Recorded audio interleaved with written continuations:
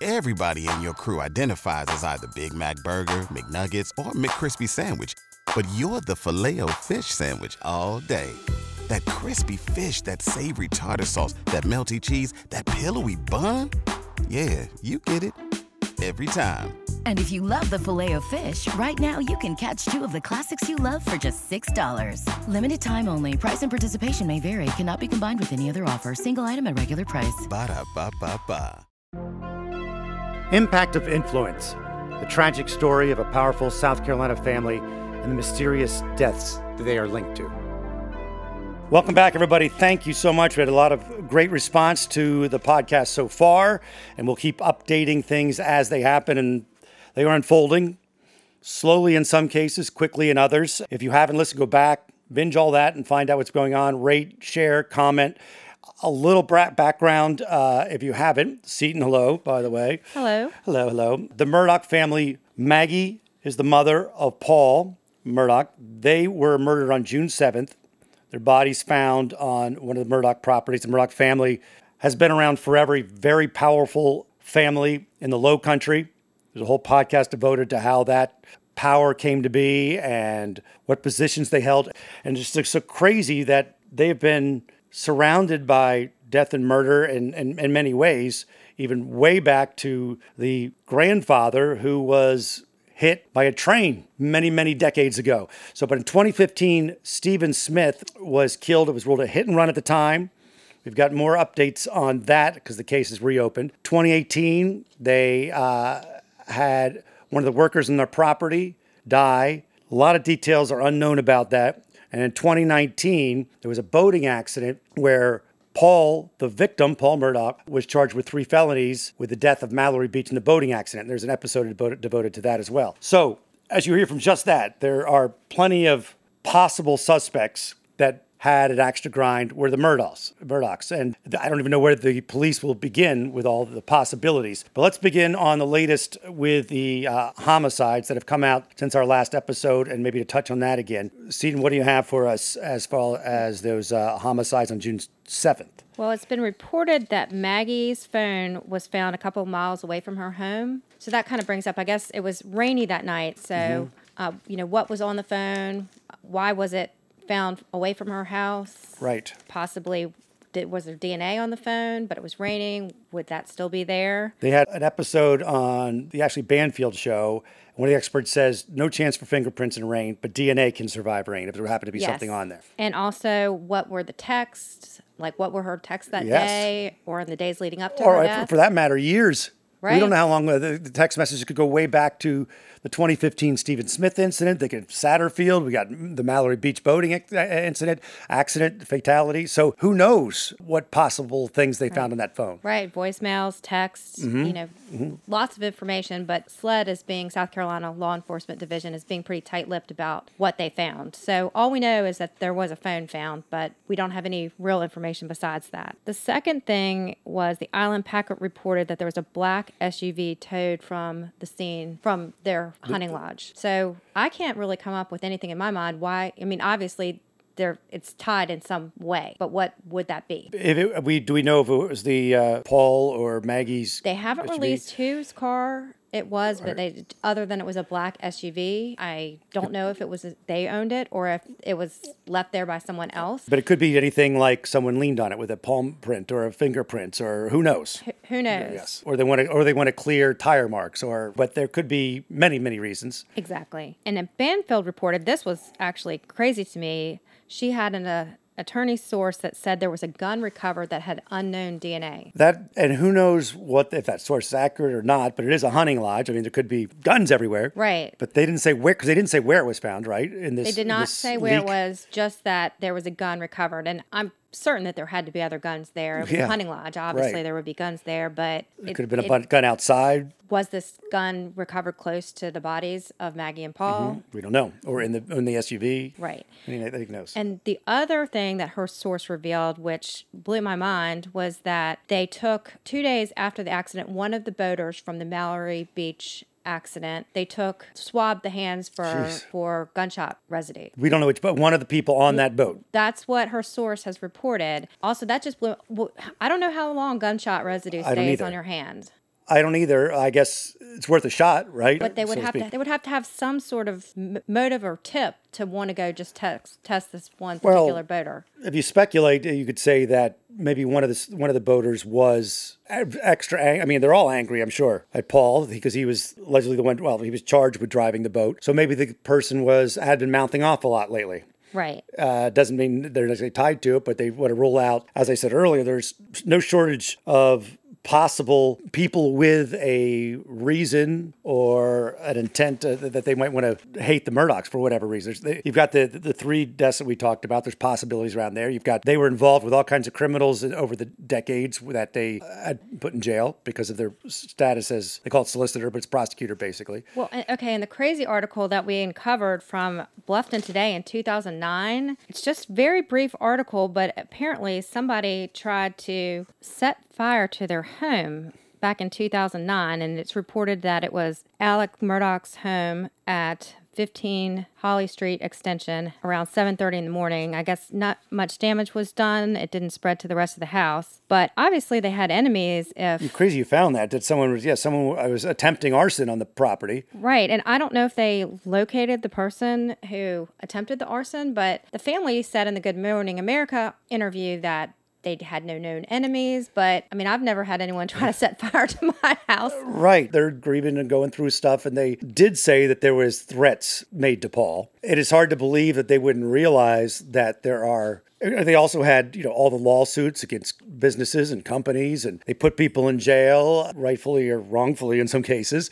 Their family, I should say. We don't know which specific member of the family might have done something that annoyed or made someone angry, because we know that there were people that were on death row because of the grandfather. His theatrics led to people being put on death row, which were later found innocent. It's shocking they would say they didn't have any known enemies. They would have to think that when you were dealing with criminal element, because maybe not the two that were interviewed, but they were part of the solicitor. They also volunteered to work as prosecutors. You're dealing with criminal elements, so you have that. They have to realize that that's a possibility. Absolutely. And so now Alec has offered a $100,000 reward for information leading to conviction or arrest. And I think it expires in September, which I found that also slightly strange, that why such a short time frame? Maybe there might be some reason for that, insurance-wise, or if starting more and more things come out and then someone gives a tip, but the tips was already about to come in. It's hard to say. Maybe they have to re-up it. Okay, let's move to the latest on Stephen Smith. 2015, ruled a hit and run. Many questions around it, including his mother, who you've had struck up a relationship with via text and Facebook for over a year now, long before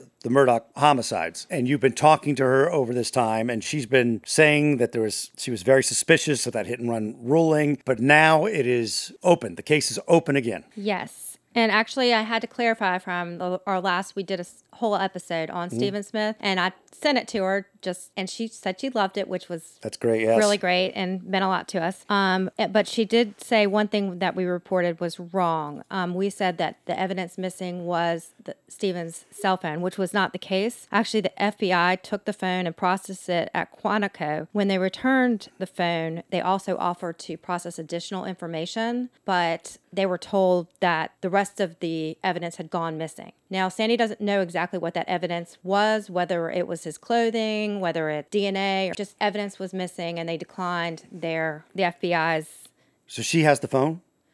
I do not believe she has the phone. I should ask her that. I don't think she has the phone. I think that remained in evidence. Okay, and speaking of evidence, let's move to some other things that we have heard, have been reported, and that Mrs. Smith told you about various things. One of the things from the Banfield episode was about the shirt that Stephen Smith was wearing and the paint chips. Explain that.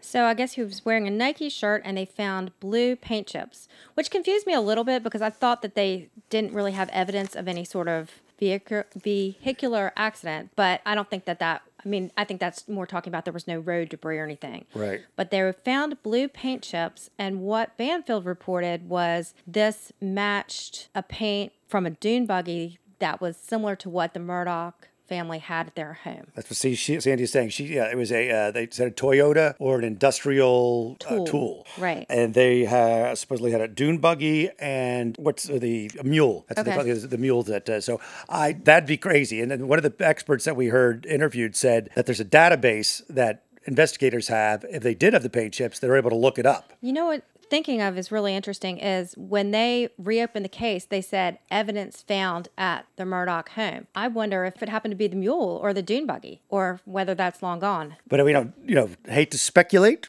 about what the possibilities are there, but that's what Sandy is saying about the blue paint chips, right? That she's the only one we know of that has said that that they had a dune buggy and a mule. At least that's the way I understand it from the Banfield episode and other things I've heard from. So the other evidence, we got the blue paint chips. We also, what I thought was interesting too, was about the FBI telling Stephen's mom that they wanted to do a rape kit, and SLED said no. Right, and they also wanted to test for gunshot residue. Right. And they declined. I don't know if it was SLED that declined or if it was the pathologist. It was a SLED that said no, did not want the rape kit done. Okay. That's the way I heard it on that episode on the Ashley Banfield show, which is really odd, alleged hit and run. Why would they want to do rape kits? So that's obviously odd. If you think about it, the only person who felt that it was a hit and run was the pathologist. No one else. None of the other people involved, right, including Proctor, the police officer the investigating, the coroner, the assistant coroner. And the assistant coroner was fired. Right. After that, which I found just bizarre, but we don't know why she was fired. She could have been fired for something completely unreleted. But it's still odd. It at least makes questions. So many questions in this case. Because she was pushing back on the hit and run thing is the word. Right. You're right. The pathologist at MUSC was the only one out of the people we know about that was saying hit and run. And she was basically, according to Todd Proctor, his quote is, I asked the pathologist why she stated in the report there was a hit and run. And her answer was because he was found in the road. And I think we talked a little bit about that on the actual Stephen Smith episode, which you can go back and check out. But the Todd Proctor's been speaking a lot more out about this. His words are so powerful. I mean, they really, he was on Fox News and he came out and he said he thought the body looked staged or placed. Mm-hmm. And he actually kind of brought up the question, did someone put the body there at this rural road in the middle of the night in hopes that it really would be run over by somebody? So it would actually look like a hit and run if it had been run over by somebody. And he had also asked the pathologist that they were having a very, heated discussion about could it have been a bat? And the pathologist said, well, did you find a bat? And that's what he said, I'm not going to talk about that. She said it's your job to find the bat. Right. Obviously, he's making some sort of leap. Now, one of the experts I heard talk about said that in a car accident, crazy things happen to the body. Never really know what's going to happen because of the inertia, the force, and whatnot. So that guy said it's possible that's a hit and run because even though it seems weird that you would say, because he obviously died from blunt force to the head. Right. But he had the things that make people curious are the separated shoulder, I believe. It said defensive wounds on his hands. That's another thing. Yes, that was reported. They had defensive wounds on his, I think they even said knuckles. I think they even got specific as to saying knuckles. I would think that they would have gotten some sort of DNA. And is this the evidence that is missing? Another question. That's another question, yes. So weird things do happen to the body when it's hit. However, the fact that all these other people are saying, let's at least leave it open, and only the pathologist, as far as we know, is the only one saying, hey, I'm rolling a hit and run, that's that. Well, one thing, too, that Proctor brings up is he said that the Murdaugh family kind of shut down immediately. They didn't do a lot of talking, and unless you have enough evidence to make them talk, compel them to talk, you have to go on willingness, and they were unwilling to talk. And again, maybe that's the wise move to make. You're right. They're lawyers, and they know that you probably should never talk unless you're forced to talk. And it was confirmed through your discussions and things we heard that there was the connection with Stephen Smith and the Murdaugh boys. Played in the baseball team together. Alec was the coach. It's just the relationships between the Smith, and I don't know if it's just that it's a small town. Hampton County has a population of approximately 20,000, but it does seem like even with 20,000 people to have this many connections seems strange. Stephen's dad, who passed away a few months after Stephen did, he had a case that involved Randy Murdaugh, and there is word about who Seaton was at the scene of Stephen Smith's hit and run, or alleged hit and run. Right. I actually asked this morning because I just wanted to make sure I had my facts right. So I reached out to Sandy and said, I'd seen somewhere that someone from the Murdaugh family had showed up at accident or crime scene, and she said that actually both Alec and Randy showed up at the crime scene, which I found very odd, and she did as well. I mean, I guess they did have ties to the prosecutors.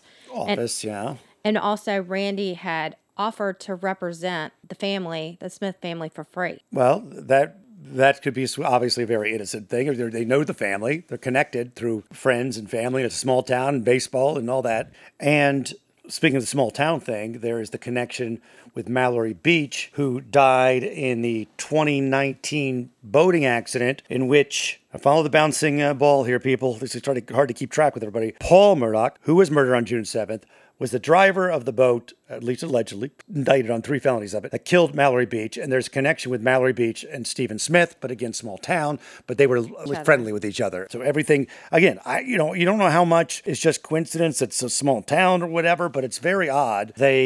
Amount of connections and tentacles that go out throughout and this. I looked up just out of curiosity, because I went to a really small high school. I only had 35 people in my graduating class. I was like, how big is Wade Hampton High School? And there's about 600 people. So it's a smaller size school, but it's not tiny. It's not 35 people in your No, class. no, that's what I would have thought it was smaller by the way people have been talking about the small town. Now, again, saying that they knew each other, Mallory Beach and Stephen Smith, we don't know how much.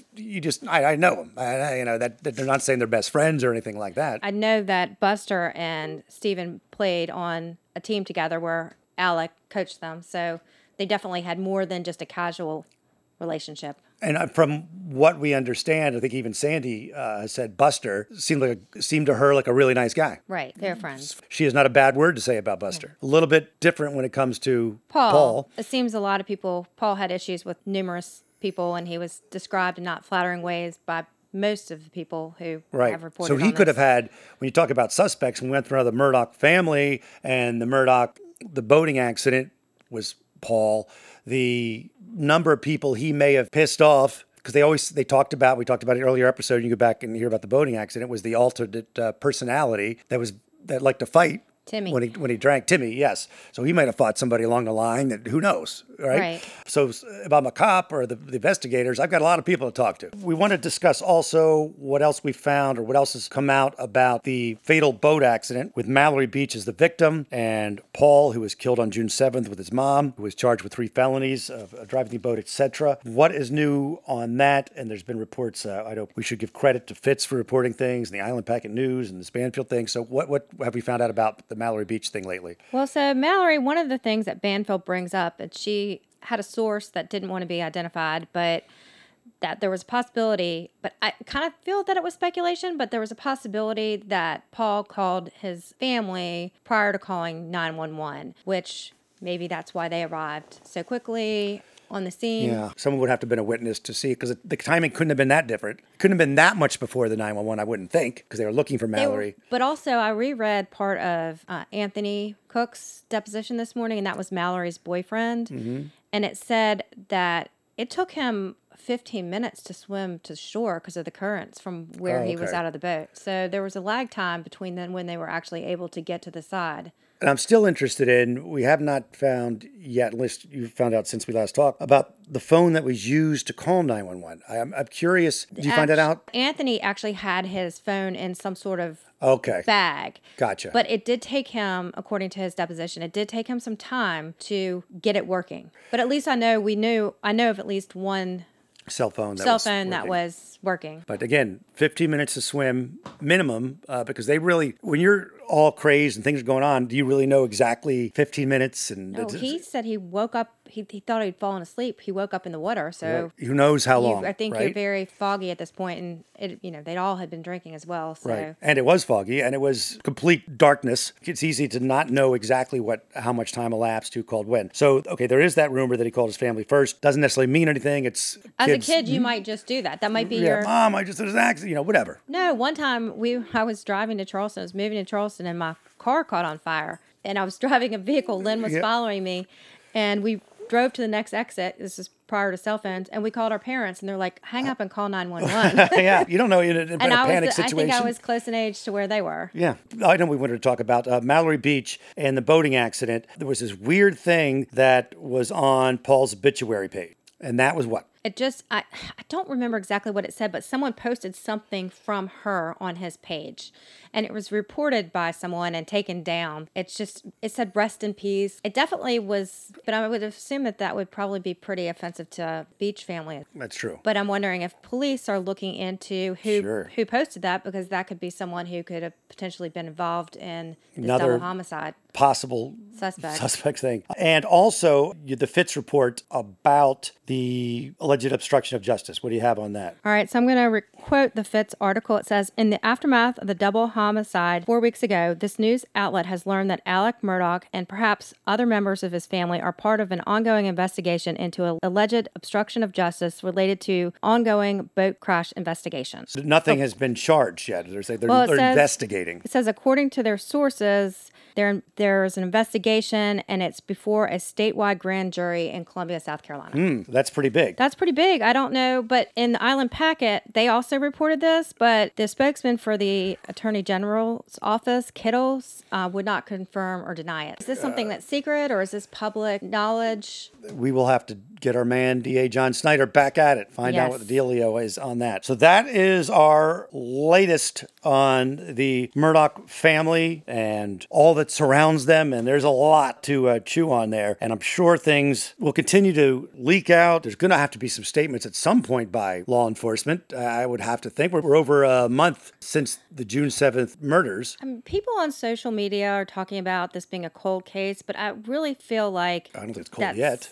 I don't think so. I mean, I think that in this high profile of a case, they're going to want to make sure that they have everything done perfectly. Right. I don't think a month is a long time if you're gathering evidence, and it's possible that they're not only gathering evidence from one crime. Right. There could be a lot of other things involved here. Well, but they're not reporting that there's any threat to public safety. They made it very clear that they believe there's no threat to public safety, which they better hope there isn't if they're out there saying there's not. Right. And well, the other thing, too, that I did going back to the double homicide, thinking if it's true that they found the gun and unknown DNA, that does kind of go back to the hit. One of the reporters, I forget which reporter it was, who reported that they were tied up and shot in the back of the head, right? That was one, yes. Yeah. So that's not your normal revenge killing. You wouldn't think that first of all, you think a revenge killing wouldn't have as much cover up. Like there'd be a lot more evidence laying around, right? Unless you really, really planned it. Right. This was definitely not a crime of passion. That's what I mean. Yes. I shouldn't say revenge killing. It definitely could be a revenge tied to it, but it's a well thought out, apparently, because there doesn't seem to be any evidence or anything laying around, or not that they're reporting on, and it hasn't been an immediate arrest. So it makes you think there was a thought out situation. Right. And nothing, we know of nothing of a robbery gone wrong or anything like that. We've not heard anything like that. They did set up the SLED tip line, but if they had no information at all, they would have to say there's a threat to public safety. Unless they say, we know that it wasn't robbery, so we don't think people are just going around randomly killing people, because there's no robbery, there's nothing stolen, there's nothing gone. This is a targeted murder. We will update you. The more we find out, the more you will find out. And thank you again for listening. Share, comment, rate, send us notes if you'd like to. We'd love to hear from you, and hopefully we'll talk again soon. Everybody in your crew identifies as either Big Mac Burger, McNuggets, or McCrispy Sandwich.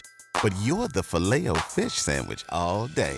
That crispy fish, that savory tartar sauce, that melty cheese, that pillowy bun. Yeah, you get it. Every time. And if you love the Filet-O-Fish, right now you can catch 2 of the classics you love for just $6. Limited time only. Price and participation may vary. Cannot be combined with any other offer. Single item at regular price. Ba-da-ba-ba-ba.